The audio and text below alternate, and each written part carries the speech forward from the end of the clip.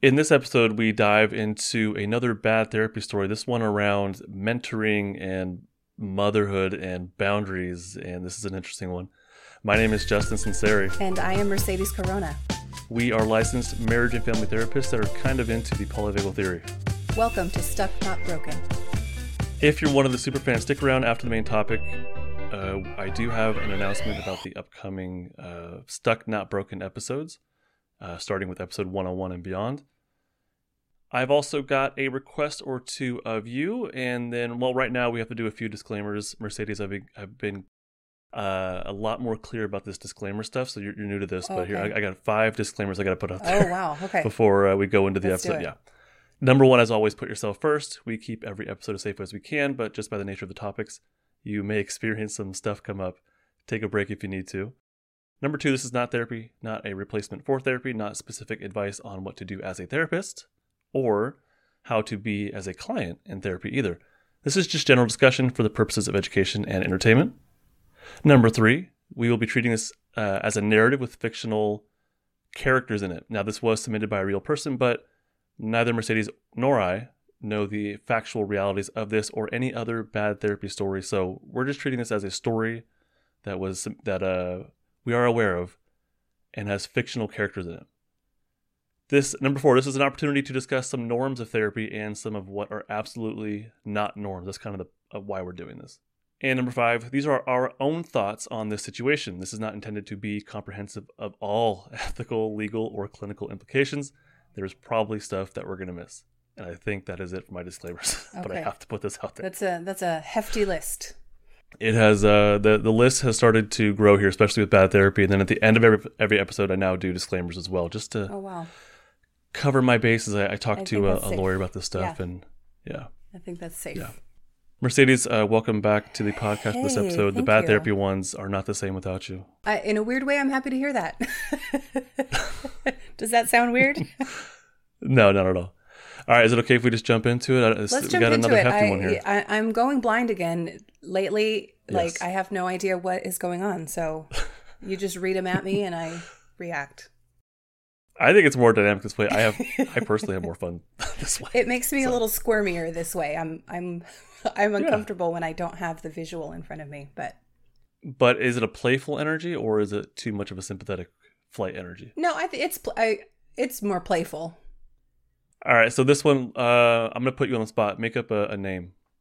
What's this person's name going to be? Jennifer. Jennifer shared this bad therapy story with us. I took a lot out, but there's still a lot here to go into, so here we go. Jennifer says, first of all, this therapist worked with me as my academic mentor, and she says in parentheses, that was the title of her job.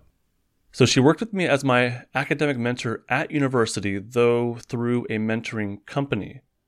I have bipolar disorder and OCD, and her job was to help me manage my mental health and my studies. So the therapeutic process was supposed to be centered around my academic struggles. So we'll stop there. And I think there's some pieces to discuss so far. So nothing awful. There's no bad therapy happening thus far, right? Right. Well, there's no therapy of any sort happening thus far based on the parameters we're given. And there is bullet point number 1. Yeah. So thus far, with this role, I don't think there should be a therapeutic process. Now, the role, no matter what, should always be clarified, right? Yes, absolutely yes. So you can laugh out loud. I mean, Mercedes laughed with the what. I just don't know if people know. Because I think you do that intentionally to make me laugh because it's hilarious. And we've had conversations about the H and the W sound. But, okay. So even though people come to us and you were in private practice and we both work for a school district right now, I'm in private practice right now at nighttime. Mm-hmm. We still have to clarify what we do. Absolutely. Right? Yeah. All the time. So that should be, that should absolutely be a conversation happening in, I want to say episode 1, but what I mean is session 1. Okay. That should be happening in session 1. Therapeutic session 1. Yeah. Yeah. Mercedes, something you don't know about, actually no one knows, is I have taken on a mentee of my own. We chat once a week about polyvagal stuff, and that's just starting. But the first time that she and I talked, we talked about our roles, my role specifically, and how I'm different than a clinical supervisor and how I'm different than a teacher or her practicum placement person or anybody else that comes into her life. So we discussed, like, what am I bringing to you that is different than what you'd be getting anywhere else? Like, these are conversations that happen right off the bat. So this person here, this mentor, should be, in my opinion, talking about this right off the bat. The other thing here is I hired a coach. We talked right off the bat. She said, I'm not a therapist. This is what I do. That's the norm, I think, no matter who you're working with, like whatever professional you bring in your life. And one last thing I'll say here is that if there is more than one provider, that roles, like I said, need to be differentiated. I had to discuss with my mentee, what am I doing that's different than what everybody else is doing? Okay, so the last thing I said was supposed to be centered around my academic struggles. And then Jennifer says, but this is not what happened. Uh-oh. The therapist was always very clear with me that she is a BACP, British Association for Counseling and Psychotherapy. So BACP accredited therapist, and that she was going to abide by their ethical framework. It has therefore been my impression that she was bound by the framework, whether she was working in her private practice as a therapist or as an academic mentor for people with mental health problems. So I can see your face. So you're looking confused, and I think it's the appropriate. It is kind of confusing. Well, here's what was going through my head. I am a licensed marriage and family therapist. That's me, Mercedes Corona, LMFT. But if I decide to take up like a chef role at a restaurant, I'm not going to be like, guess what, guys? Tonight I'm your chef, but I'm bound by the ethical guidelines of the MFT license. So I'm going to be treating your meal tonight. You know what I mean? It's ridiculous. Like, they're two separate things. All right, so let's move on here. What this therapist did to me has really traumatized me. I don't know why she did it, but it was an unspeakably painful experience that I am still trying to recover from. And it's so humiliating because I'm an adult who was turned into a child, a small girl with all my childhood injuries on display. I made myself so vulnerable for this woman. I allowed myself to trust her completely, and then she let me down. She left me in pieces, and the amount of shame I have felt as a result of what happened between us has made me want to destroy myself several times. Goodness.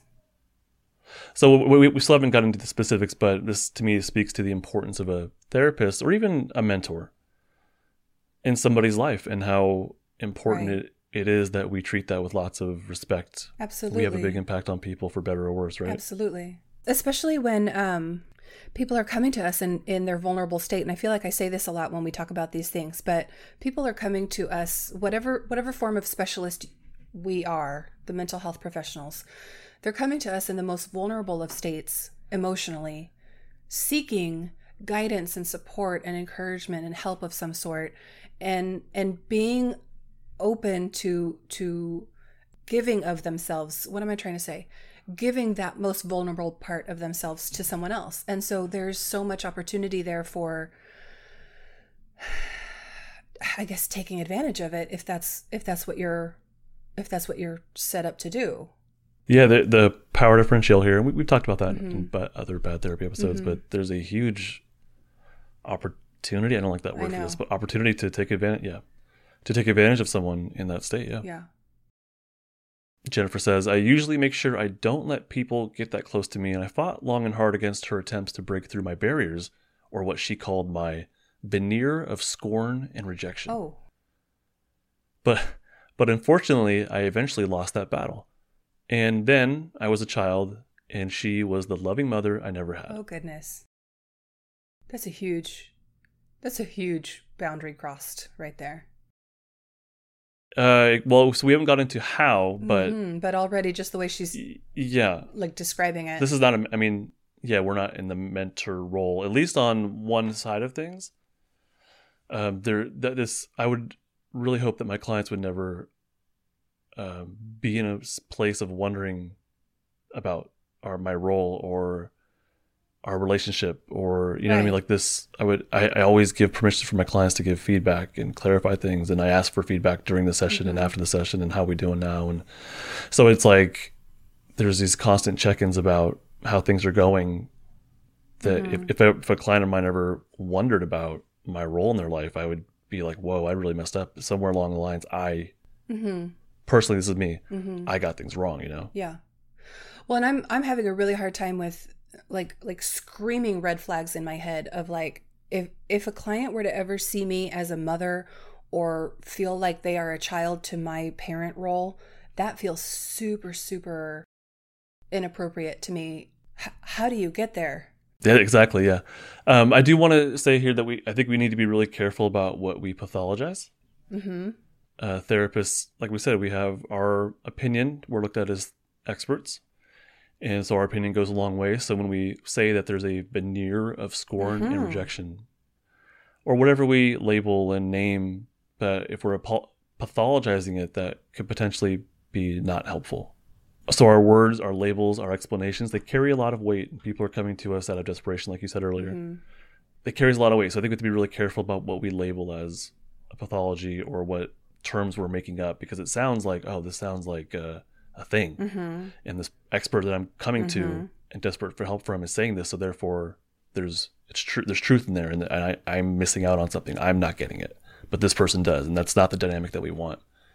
Also, therapy, in my opinion, is not a battle. This one, she said that she fought long and hard against attempts to break through barriers. As a therapist, I'm not trying to break through barriers. Mm-hmm. I'm trying to be with the client as much as I possibly can, and hopefully allow that client to open up more and more if they choose to. But there's no battle. There's no barrier. Like I'm not trying to like break down barriers exactly. If there's resistance to therapy from like a teenager, I try to roll with it. But sometimes you do have to kind of come on head on and be like, look, do you want to change or not? Like, look, Yeah. Life's not going very well for you. How much longer do you want to do this? Like, I can see that. Sure. That might be within the norm, I would say. But typically it's not a battle. I wouldn't call therapy a battle. Especially not between the therapist and the client. Right. So, and I think we should always be respecting what a client is capable of and what they're willing to do. Yeah. And so far, it sounds like there's a flavor of that not happening. Right. All right. Jennifer goes on and says, honestly, my mother is okay. She may not be the most affectionate person in the world, but that doesn't make her bad. However, this therapist made it very clear early on that my parents failed me, and that she would have done things very differently if she had been my mom. She even gave me specific examples, and she also used to compare me to her own children. Oh, gosh. So you can kind of see where gosh. there's some lines, some boundaries Yes. being blended here between therapist and mentor and mother. Goodness gracious. Again, the therapist is extremely important in someone's life. Advice giving, explaining those things that we do where we explain and we try and give rationales, we try to give advice. We have to handle this really carefully, in my opinion. Especially if we're trying to convince somebody of something. And it sounds like there's a bit of that going on where, Right. like she said, my mom's okay. She's not the most affectionate, but that's not bad, right? But the impression she got from the therapist and the story is that the therapist is attempting to convince her, Mm-hmm. like, no, she wasn't good enough. And that's not therapy, in my Well, it opinion. sounds like there's assumptions there being made by the therapist. And one of the things that it's something I continue to, I don't want to say struggle with, but it's something I kind of have to like actively remind myself is that my opinion of my clients' parents, sisters, brothers, family, whoever, is my opinion and not theirs. And so I have to remind myself to check in and say, hey, how do you feel about your mom? Did you feel that your mom was okay? Because I can't assume your mom was super crap, dude. I can't assume that. Because I think it matters what the person has to say. And there's some argument there, I think, that can be made about, you know, distorted thinking and skewed perspective, of course. But still, no work is going to be done. No movement forward is going to be made if the therapist and the client aren't in the same place. And that means that the therapist has to meet the client in their place. So to assume your mom was crap to this client is completely unfair to the client because, I don't know, I feel like I'm rambling now. It just seems incredibly irresponsible. I would say so also. I think it's totally okay to say, hey, this is what I'm hearing. Sure. You know, we don't convince, hey, your mom's bad. Right. And I don't know if that's what the therapist attempted to do exactly, but it sounds like it's along those lines. Right. So we can say like that we noticed that when you described growing up, it didn't sound like there was a whole lot of love expressed. Mm-hmm.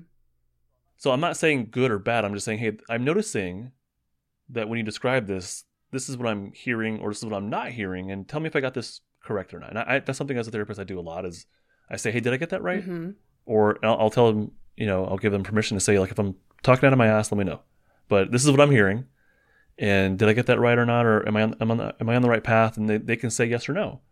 And if the answer is no, I'm going to believe them because they are the expert on their own life. And that's what they bring to the table. And we're supposed to be the expert on psychology and whatnot. And that's what I bring to the table. So we meet in the middle, right? Right. Gosh, I'm just imagining this lady sitting there like, yeah, your mom was terrible. And the client's like, but was she? Sorry, that's just an aside. It's not, though. I mean, that's, I think, central to this of like, there's a divide between the two parties involved here. Mm-hmm. And really they should be side by side working together, not literally, but side by side working together on a shared goal. And right now there's a huge divide and there's convincing going on and pathologizing and whatnot. This calls back the imagery of the battle. I see why she described it that way. Okay, so let's continue with what Jennifer has to say. Jennifer says, quite often she would say things like, oh no. Quite often she would say things like, I wish I could follow you around all the time with my arms wrapped around you to keep you safe. Ew. Okay. And one time when she seemed particularly concerned about me, she banged her fist on the table and said something along the lines of, damn it, I don't want to let you leave. What? What? So it was this constant theme of, I will protect you. What is that? Yeah. What is happening? Yeah. It's a really delicate balance we have to play as therapists to guide a client down the path that they want to go, but not pull them down the path. And the idea is always keeping the control of their lives in their own hands.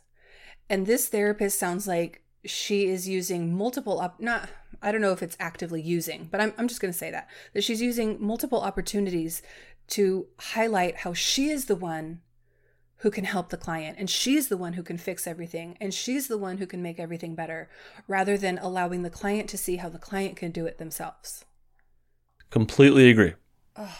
I didn't even, you're right. Absolutely. As we said earlier, emotionally desperate people come to therapy, right? Mm-hmm. Seeking safety and seeking trust, seeking co-regulation, seeking connection. Mm-hmm. So when we have that emotional desperation, and probably a very dysregulated, for anybody that goes to therapy, there's probably potentially a very dysregulated, emotionally desperate person coming to therapies. And when you combine that with someone who is in a position of power, that can be a very delicate mix, right? With potentially very awful results if the person in power is going to manipulate it. There's a flavor of that going on here. And to me, this is similar to dysfunctional or abusive relationship dynamics. And what we have in this situation is two people trying to get their own needs met. And one of them just happens to have more power in the room, I think. The therapist, just by the nature of it, being looked at as the expert, being looked at as the person who has it together, more or less, right? Whether that's real or not is a separate thing. Correct. But that's how we're viewed. So this is a really scary combination if you have a therapist or, anybody, a boss, a coach, a mentor. If you have someone who's in their own dysregulated state, trying to get their own needs met through this position, or a politician, by the way, also, through a position of power, that just popped in my mind. Sure. Trying to get their own needs met. This is a very scary dynamic that is being set up. So let's keep that in mind as we... Let's continue. Trudge along here. You ready? Once she told me, I should never have been your mentor. I should have been your therapist. Oh, gosh. Or your mother. Oh, my gosh.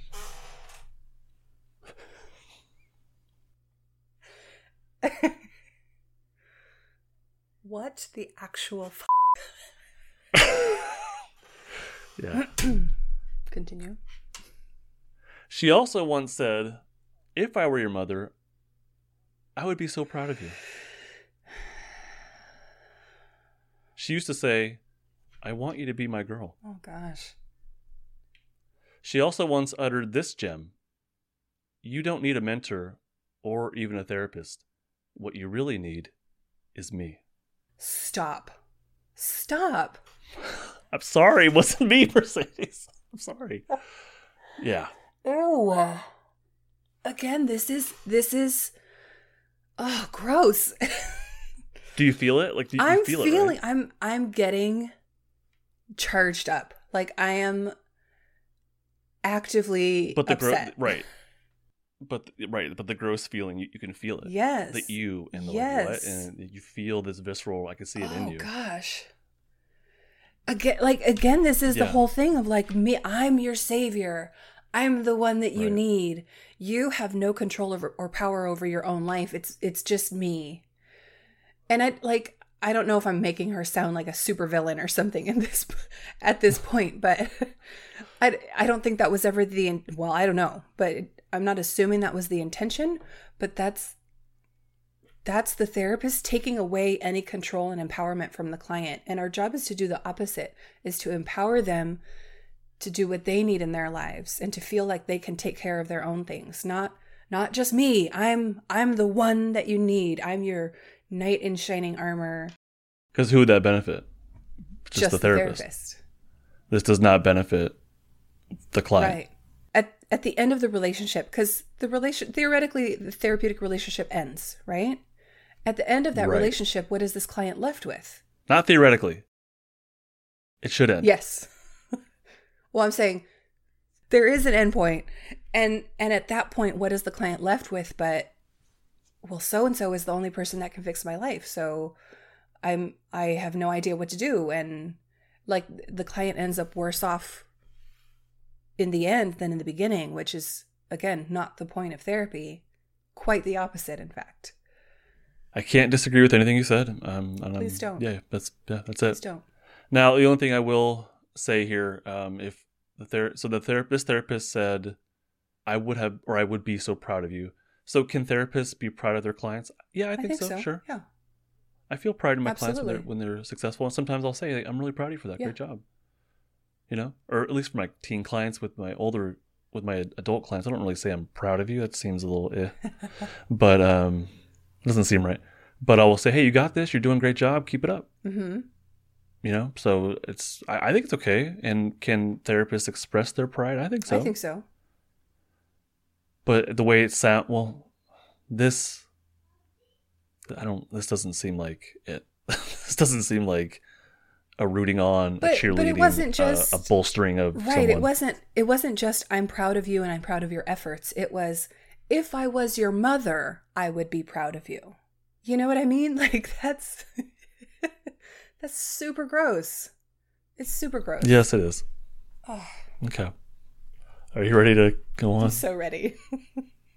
In one of our last sessions, she was holding me while I was crying. And she started to make up a story in which I was a small child, and she was teaching me how to ride a horse. It definitely seemed like she was my mom in that story. And in parentheses, she put, horses was one of the interests that we had in common. Mercedes just going to sit this one out. She just leaned back and she's just shaking her head. I got to take a break.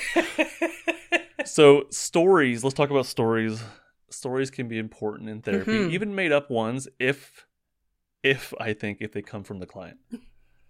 So stories, imagination, dreams, memories.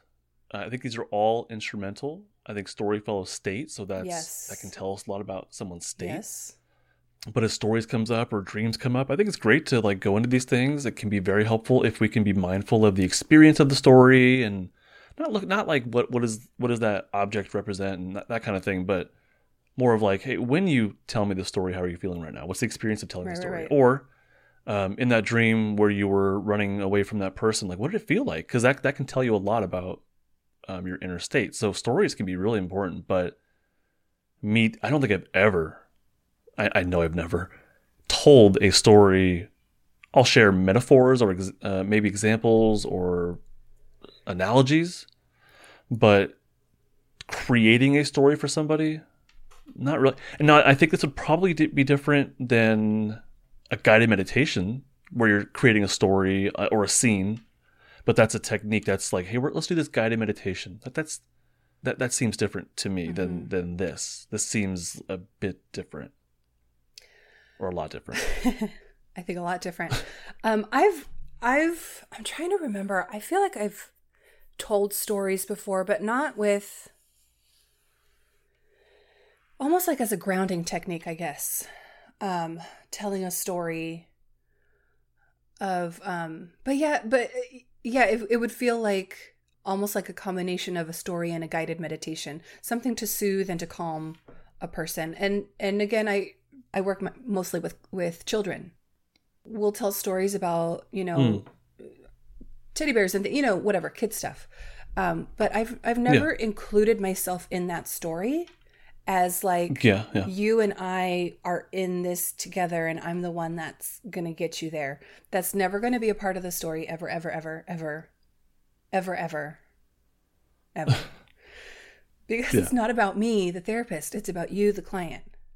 And so whatever technique I'm using in therapy, be it a story or guided meditation or talk therapy or play therapy or whatever, the point is to get you to where you want to be. And my only role is to help you get there, not anything else. Not be a part of your journey, not... God, it's... Yeah. Yeah, this story in particular it happened while the person was crying and while the therapist was holding her. And the story directly involved the therapist in, again, this role of savior. Right. Well, it was teaching how to ride a horse, which is not therapy. That's, again, like a parental kind of thing, a coach kind of thing, maybe like a horse riding coach, like a literal horse riding coach, maybe. But with all the other dynamics in play, and considering this happened while the person was crying and really just kind of desperate and probably in a very shut down place, the dynamics here again are of the saviorish kind of thing, right? Yeah. You need me in order to right feel better, or I was for some reason I didn't catch this the first time, but just now that you were saying it, I'm so confused about why the need for the story in that moment. Because for me, like, if a client is in an emotional state of just crying, and I'm assuming if they need to be held, they're crying, they're like sobbing, not just like a couple tears sliding down their cheek, but like letting it out. So in that moment, why incorporate this story technique then? Why not just let that person emote, let it just kind of exist in that moment? Because that would be healthy. Well, I'm not talking about the holding, that's a separate thing. But being with somebody as they self-regulate or as they receive co-regulation, like healthy co-regulation, and then self-regulate, or do both, that requires respecting them as an individual who is capable of self-regulation or receiving co-regulation and self-regulating. And in this dynamic, that's just not right. a piece of the dynamic here. So it is interesting that when we're in a very shut down place and we're crying, to me, we're in a very, like a literal dorsal vagal shutdown, and the crying to me is a part of it, maybe coming out of it, I think, because crying requires like shaking and convulsing and rapid breathing. So that's kind of some sympathetic energy too. So it's this interesting dynamic of energy coming out, but also being in a very shut down place, I think. So if you allow someone to come out of that, that's going to help exercise their capacity to do so on their own. It builds a really healthy level of self-regulation and independence. If you allow it, witness it, and maybe throw in some co-regulation and whatnot. But when you're instrumental and you're a direct part of that process, you're embedding yourself into their regulation, I think. So that's kind of my conceptualization is, and now, not just I'm with you, but here's a story, here's a narrative that you can now associate with your own self-regulation. Does that make sense? So it's to me, it's like this tainted kind of process of, cool, I can self-regulate, or I can let out some stuck energy, cry it out. But now instead of it being like, I did that, I was with my feelings, and I did that, I accomplished that, it's, now I have this story. And it makes me think of, like in the military, you go to boot camp and they break you down. like they break you down, and then build you up with this new narrative, I think, of being in the military, the army, or whatever it is, and supporting whatever government's doing that, right? So the United States would be like, you're a soldier, you fight for your country, and we're going to tear you down and build you back up with that being your foundation. Mm-hmm. Mm-hmm. Am I making sense? I'm following. I'm not sure how that ties into. So with this, we have someone who's already in an emotionally desperate place, already broken down. And then we have someone who's building them up with a new foundation of the therapist. Exactly. So it's like, I will build you up. Right. I will give you the foundation. I will be this new parental role for you. Your new sense of self requires my incorporation into your life. Yes. With the military, it's like purpose. With this one, it's, I don't know I don't see a purpose quite yet, but there is that, that the therapist is not the purpose, but is integral to that person's well-being. Now with the military, that's a purpose, it's a foundation, but it's different than this, which I'm hearing is extremely unhealthy as far as like this person's sense of self is severely compromised by the therapist potentially. Am I making sense? All right. I'm putting my thoughts into words. So hopefully we haven't really talked about this before. So hopefully it's coming across. Stop. You were asking about the holding. And I was thinking about that. I think you and I might have different perspectives on it just because of the gender thing. Because I think as a male therapist, you have to have different boundaries. I don't know what the word is. Oh, hell yeah. And to be clear, I've never held a client. I've never held them while sobbing, not sobbing, none of that. Right. I would consider it only if it was something that came from them as a request and with a couple of other factors in mind. For example, history of sexual abuse or different forms of trauma, having just a lot of different factors in mind. But I would never impose it on a client or even offer it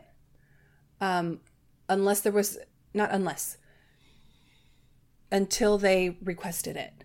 And then it would be and honestly, because I was imagining it and I was thinking hold it, the way I hold my children when they're upset, or the way I hold my husband when I'm upset or he's upset, or what, I don't know, a hug maybe, an arm around the shoulder. But again, only per request and not all my clients. It wouldn't happen across the board.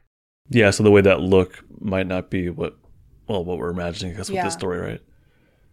Touching in therapy in and of itself is pretty iffy. This seems like some major touch going on through or not hugs, but holding.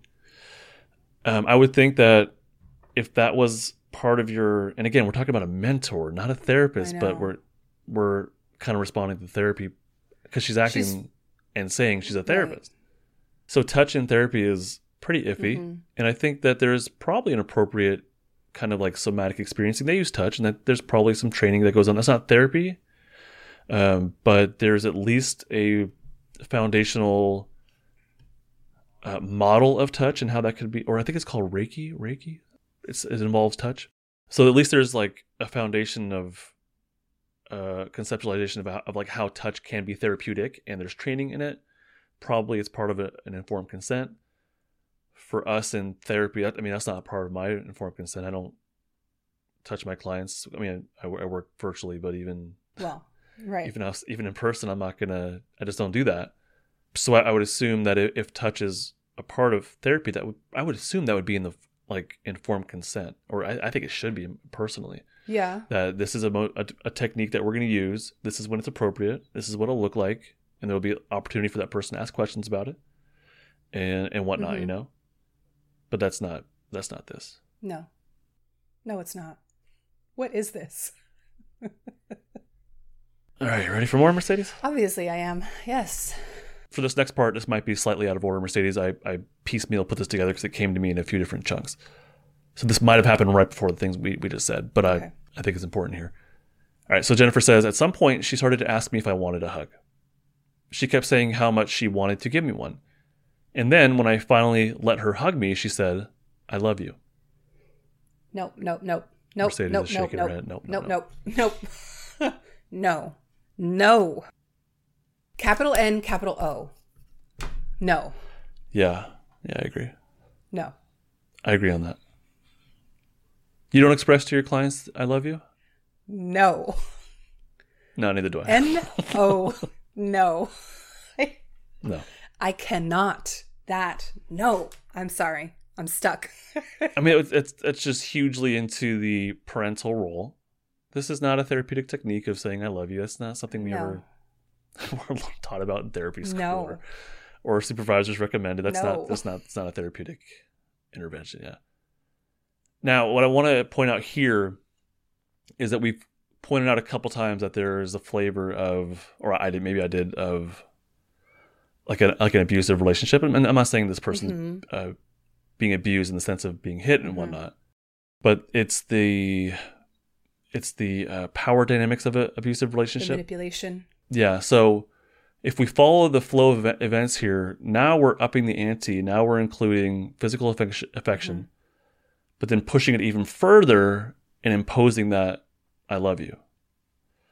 Now, to me, this is someone who's testing the waters and really consistently just pushing, like, what can I get away with? And this is pretty, I don't know this therapist. I'm treating this as a just informational, like there's something to learn from here. I don't know the actual person. I have no idea. I don't know their name. I don't know what they look like. I don't know their history, nothing. So I'm not talking about the specific person.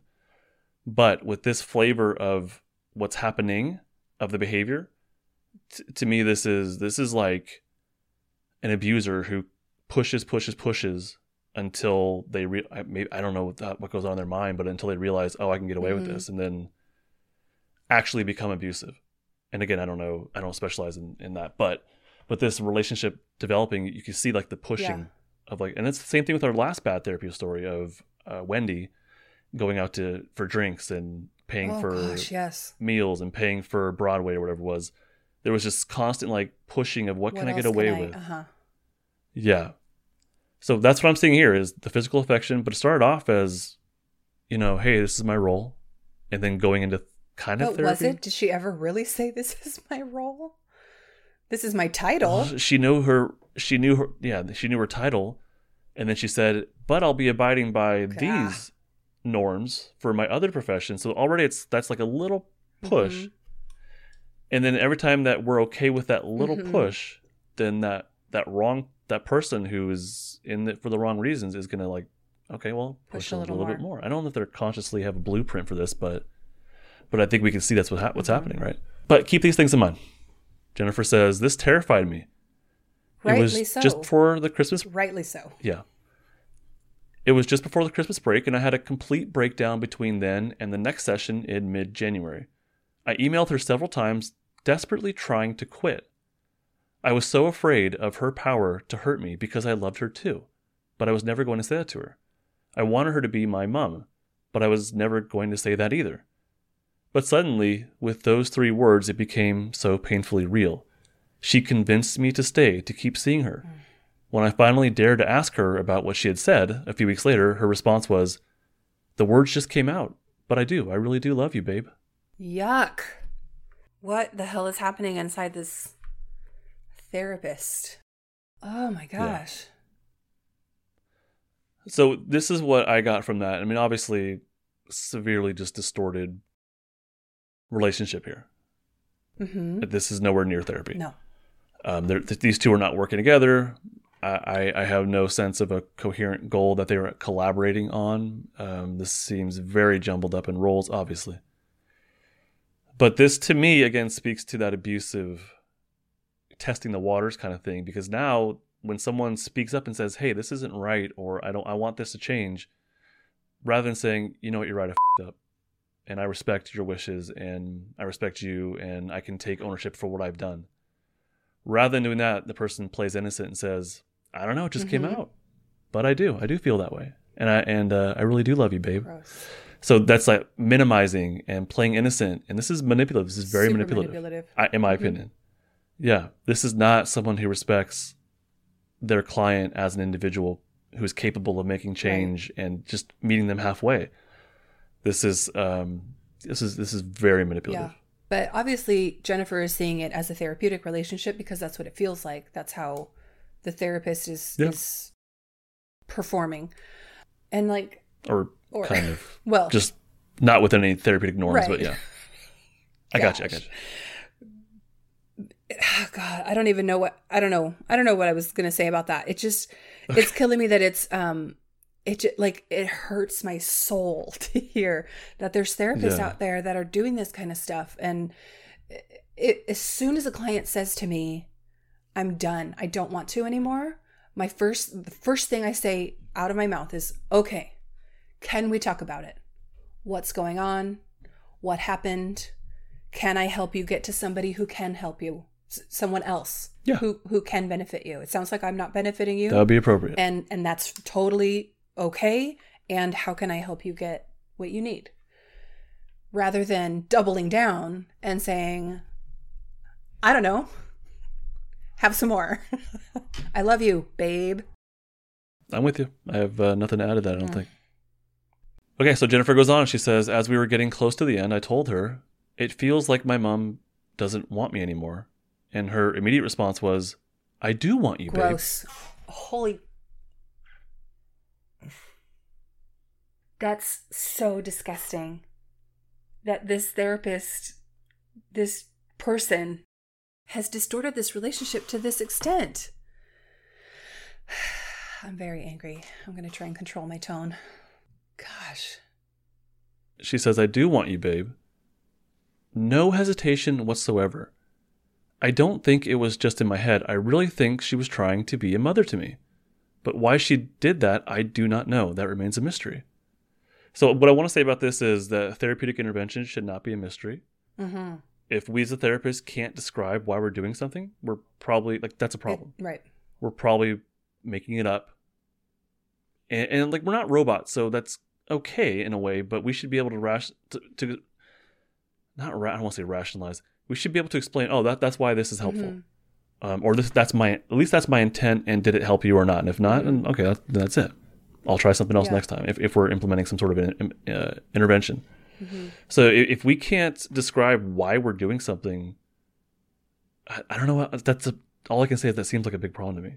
It is. It's a huge problem. And I like how you said, we're not robots, because I know there have been a few times in my career where I always tell the clients and the parents, because I work with kids, I always tell the clients and the parents, if you ever feel confused or are just wondering, just curious about why it is I did what I did, please ask. And so there have been a few times where people are like, well, why did you ask me that? Or why did you go there? And I was thinking how you said, we're not robots. I don't always know in the moment why I've done a thing, but I can always explain it. Once I've kind of because you trust your gut at first. It's second nature now. I just I'm in therapist mode, and I do that. And so in the moment, I can't always be like, oh, here's why I'm doing da-da-da thing. But if you ask me, hey, Mercedes, why did you ask me that question? Or why did we do this intervention? Or whatever the question is, I'll be able to say, here was my intention. Here's what I hope you gain from it. Here's how I hope it benefits you. Yeah. And like you said, maybe it worked, maybe it didn't. Let me know if it didn't work. I'd like to, switch it up or whatever. You are a therapist, as far as I can tell, who's fairly self-regulated. Sure. Is grounded in her own personal values for herself and humanity, mm-hmm. and the clients she works mm-hmm. with. And you seem like an empathetic person that does not want to cause harm. So you trusting your gut, I don't have an issue with that. Mm-hmm. But if a therapist who doesn't have those pieces is like, I'm just going to trust my gut and wing it. Yeah, I don't know. It might look like this. It might look like this. Yeah. So if you have a concern, in my opinion, if you have a concern about an intervention, it's okay to ask for permission to implement it. So if I'm going to be a little more aggressive with the client and really challenge them, I'll say, hey, I kind of want to challenge you. Is that okay? And they'll be like, yeah, go ahead. That's why I hire you. Please call me out if I need to be called out, right? Mm-hmm. Okay, here we go. So then I'll kind of lay it out, and spell it out a little bit more directly than I typically might. So, but I ask for permission ahead of time. Now, once I know that person and I know that's what they want, and afterwards, if I feel like I need to push this a little bit more, afterwards I'll say, hey, I want to check in with you. I was a little more aggressive that time. How are you doing? But that's once I know myself, and I also know, okay, this is what works for them. Mm-hmm. But I always give opportunities to say yes or no, and process afterwards, what that was like. And I'm not like swearing at people and telling them to get off their ass and make some change. Right. It's like, no, but I it's, didn't assume a lot of times such. you do have to say like this is, you said your goal was this. It's been a few weeks and that's not happening. Like, we have to look at this. What's going on? What's the obstacle here? Nudge it. It might be something that simple, and that's what it could sound like. So ask for permission, process afterwards if you're doing something that's maybe different. Allow opportunities for the client to reflect. That's all within the norm, I think, and the things you laid out of trusting your gut. That's not a problem, I don't think, whatsoever. But you have to have those pieces of self-regulation and empathy and values and boundaries, morality, basic morality, and whatnot.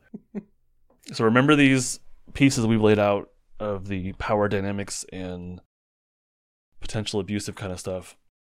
And I'm not saying like physically abusive. I'm not saying she's like overtly intending to be abusive, or this is, I'm not, hopefully that makes sense.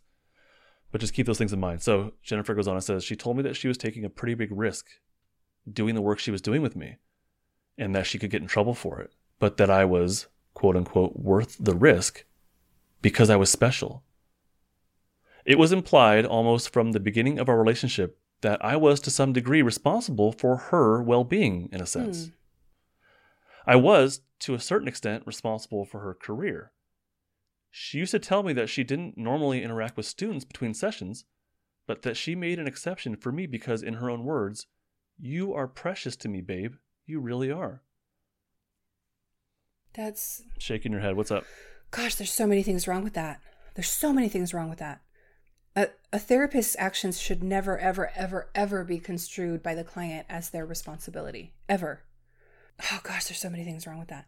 That's just... I can't even with that. I'm going to need a minute to process. That's fine. So this is more manipulation to me. This is emotional pressure on someone who is already emotionally vulnerable. And now this is like I don't have the language for it, so I'm going to do the best I can. This is like a manipulative tactic to where you get the person's buy-in. Like, now you're a part of this. You are now... You're like an accomplice. Because the therapist is... yeah, perfect. So the therapist is making it clear that I'm acting... So they've pushed it and pushed it and pushed it. And now saying I'm acting out of my bounds. And it's your fault. But right.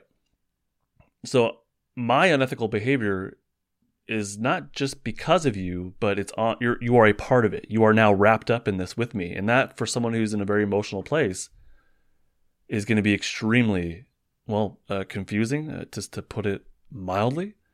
But like, if they choose to speak up, if someone who chooses to speak up, or I'm sorry, not chooses, but if someone wants to speak up and get help, this is now a mental obstacle they have to overcome because, well, what if I get in trouble too? Or another mental obstacle of, well, if I do speak up and they lose their job, the guilt, it's because of me. Right. Guilt. Yeah. So it's kind of like, now you're a part of this. And there's the mental obstacle of overcoming this really dumb idea that has been implanted in someone. And I think it's accurate to say implanted. Yeah. So it's like that. There's these levels that someone has to get through before getting help, right? They have to now deal with guilt and deal with thinking that they're a part of this and deal with all that. So it's like, it's just setting this person up to not get help and to stay wrapped up in this extremely toxic and manipulative relationship. Well, and kind of bringing back some of the other stuff we said, on top of it, this person has learned that they are virtually powerless in their lives. And the only person that can solve their problems is the therapist. And again, it's the cycle of like, she's the only one that can help me. She's the only one that can fix me and fix my life. And now I've messed up her career. And if I say anything, just everything that you just said, oh my God, it's just like layer upon layer upon layer of manipulation and just unethical behavior on the part of the therapist. And they're hooking that person into it. So it's by not speaking up about it, you're kind of I don't think this, but by not speaking up about it, you're kind of acquiescing. You're saying, yes, I'll be a part of this. Right. Now, I don't think that's true. I don't think the person wants to be a part of it, or someone in this type of relationship. They don't like they want to. It's not like they are acquiescing. But at that point, how do, like, as the client, what do I do? Right. What do I say? Well, and as time goes by, let's say a couple months goes by and it's like, well, I haven't said anything and this has been going on, so maybe I am okay with it, or maybe I am a part of this, or that silence is being manipulated. Like, now you are a part of this. Now, the other thing here is the specialness. Very manipulative. Yes. Telling someone that they're special, I mean, maybe in and of itself is not a big deal, but in this type of relationship, and when you say that I'm acting unethically because you're special, that's, I don't know how else to put it. It's manipulative. It's up. I don't know how else to put that. But it's like anything positive about you that we could build on. So it's like, okay, if there is something, and I don't think telling someone they're special is a therapeutic intervention, so there's that. But if there is something special about this person, something positive, something unique to make them who they are, let's build on that. That's a good thing. Absolutely. But instead, you're saying, I'm acting unethically because of that unique, positive, beautiful thing within you, that special thing. So it's, again, these like layers of distortion and manipulation, and any avenue of getting help or getting out of the situation is being manipulated or tainted. Well, and another level of that is that the therapist is personalizing it. You are special to me. You're precious to me. And I mean, anyone who's listened to any of the Bad Therapy episodes knows that a therapist's personal desires, personal ideas, not ideas, but I guess desires should do not have a place in the therapeutic relationship. They just do not. The point of the therapist is to be 100% there for the client, and whatever the therapist wants as far as the relationship or the goals or anything, that doesn't matter. What matters is what the client wants and what the client needs. Absolutely. All right, ready to move on? Ready. Here? What's next? Jennifer says. Yeah. Jennifer says, we shared so many intimate moments, both emotionally and physically. She held me while I cried. I know you're shaking your head. She held me while I cried. She stroked my hair like I was a child. She always told me I was special and precious. And I allowed myself, like an idiot, to believe that any of it truly mattered to her. Eventually I said, I love you back, out loud. It was really scary. She held my hands, looked me in the eyes, and promised me that she would never leave me in pieces. And then she did exactly that. Holy crap. What? Poor Jennifer. Okay. So constant pushing of boundaries, and then you get the person's, I don't want to say buy-in, but you get them wrapped up in it. Reciprocation. Saying I love you back. Being quiet about things. And now, again, I really want this to be clear. I'm not blaming the client in a situation like this. I'm not doing that. It's not her doing. Jennifer didn't do this. Right. So I'm not saying that she's actually agreeing. Right. I'm not saying she's actually agreeing to this, but I think in the mind of someone who's the perpetrator, the powerful person, like, oh, you're being quiet about this? Okay, now you're a part of it. You said I love you back? Oh, now you're definitely wrapped up in this. So it's like this constant, Gosh. So let's talk about therapy norms here. What do you think? Is it okay or within the norm to make a promise as a therapist? No. I don't think I ever have. I don't think I ever would. Because there's no way that we can guarantee that happening. Even if it's a pretty mild promise, like I promise, I don't know, I promise that I'll have candy on my desk next week. Like even something mild like that. I know I'm trying to find a super like that's a good one, inane example, but like, what if I don't get to the store? What if I broke my leg? Like so many things, and like obviously breaking your leg compared to candy on the desk is pretty minor, but like the point is, like, you can't make a promise because you don't know, like there's no guarantee that you can follow through with it. And first and foremost, the therapist's word should be followed through on. A therapist's word should be gold, and that means that we have to be very careful with the words that we put out there. I'm very careful with my words. I'm very aware of what I say, and full disclosure, again, I work with kids. Kids ask promises of me all the time. Mercedes, will you promise me this? No. Well, why not? Here's why.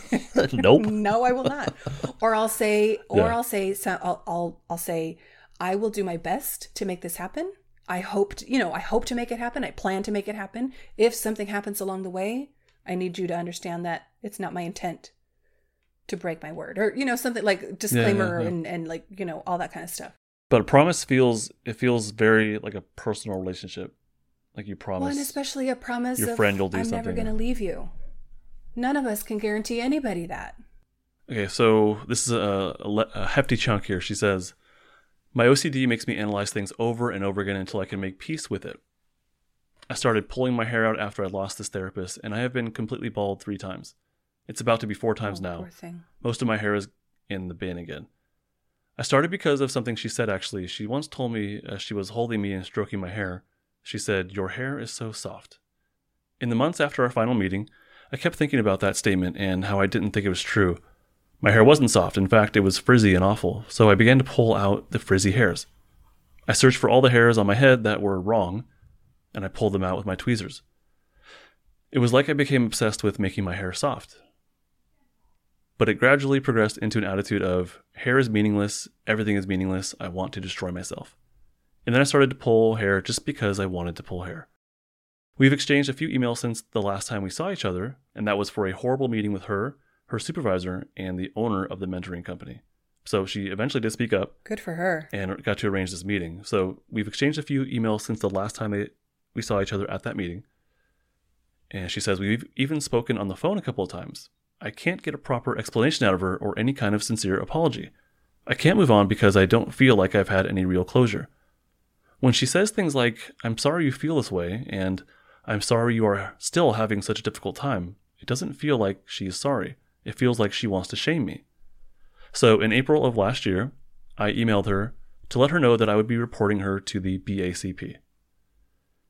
And that she did respond to, with an angry rant about how I had promised not to hurt her, and now I was threatening to ruin her career, and if I was hoping to force her back into a relationship with me, that was never going to happen, etc. Oh gosh. So first off, good for her for super reporting. Good for her. That's a humongous thing to do, and I'm impressed. I'm impressed by that, because that takes the overcoming of a lot of different barriers that she's experienced because of this person, because of this therapist. So good for her. Yeah. That's amazing. And arranging that meeting with the mentoring company and her supervisor, that's awesome. Takes a lot of courage right there. Pretty amazing stuff. Heck yeah. Goodness gracious. Now we've tracked throughout this whole team how this whole time how there has been this emotional manipulation and abuse of power building up, boundaries being pushed, and this is where it gets cashed in. This is in my opinion, because now this mentor therapist is inducing the guilt, like she's flat out inducing it. She's flat out utilizing pressure and shame and confusion and overwhelm while playing the victim and while being shocked, like where is this coming from? And hey, if you're trying to get something out of me, then it's not going to happen. And so this is, just the emotional manipulation here. And this is where it gets cashed in. This is where it's like, no, like you said you were a part of this. You said you wouldn't hurt me, the therapist saying it to the client. Like this is where that like entanglement That's a good word. Yeah, this is now where she's going to like use it against her to try and get her back off. I don't have a lot to add to it. I'm just horrified at it. Yeah. Just the idea. At this point, it feels intentional. Up to this point, as ridiculous as this might sound, there could be an argument made for lack of intentionality. Maybe she's just terrible at what she definitely is terrible at what she does. Maybe she didn't have any malintent up until this point. Maybe she just is really, really terrible with her boundaries and ethics, etc., etc. But at this point, it feels completely intentional. You did this to me, like you said, like calling in the guilt, calling in the so-called relationship and connection that they had, and saying, you've done this to me, you're involved in it, this is your fault, now what are you doing to me? How can you even say this? And it's just, it's so blatantly, what's the word I'm looking for? It's just so bad. It's just so mean. And I know these aren't the most elevated words, but it's just mean, you know? No, I got you. We don't talk about this stuff. Like, so it's hard to like think of the words, and I'm struggling also. It's like, well, we don't talk about this stuff, and we don't.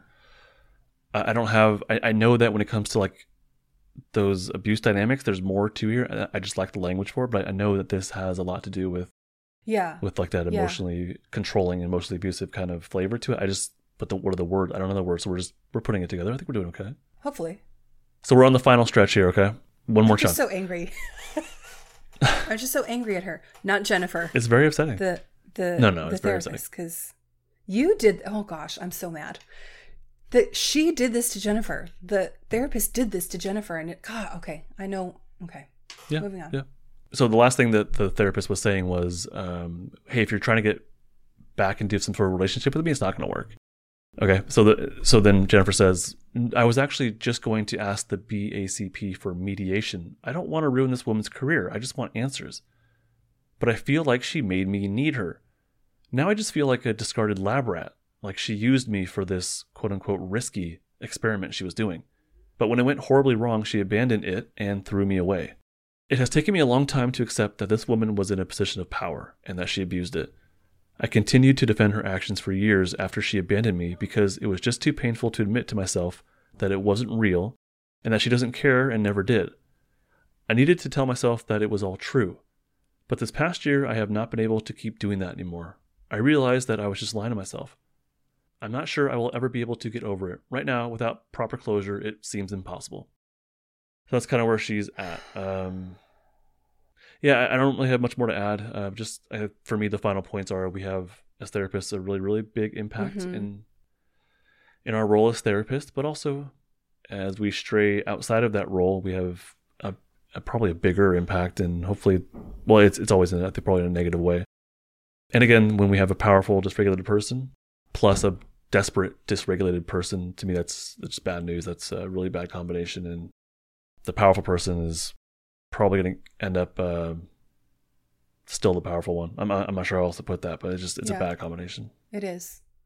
And I think it goes back to everything we've said in probably all of our bad therapy episodes, but there's so much responsibility that we hold as therapists, as healers in the mental health profession. So much responsibility, and each and every one of us should take that as seriously as we can. And like, I don't know how that sounds, but it's just frustrating to me that I take my ethical guidelines so seriously.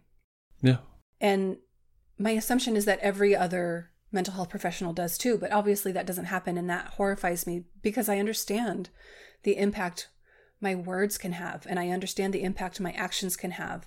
And we're not talking about, being a chef in a restaurant or being like, a bookseller or something. We're talking about people's lives. That's what our jobs are dealing with, is people's lives and emotions.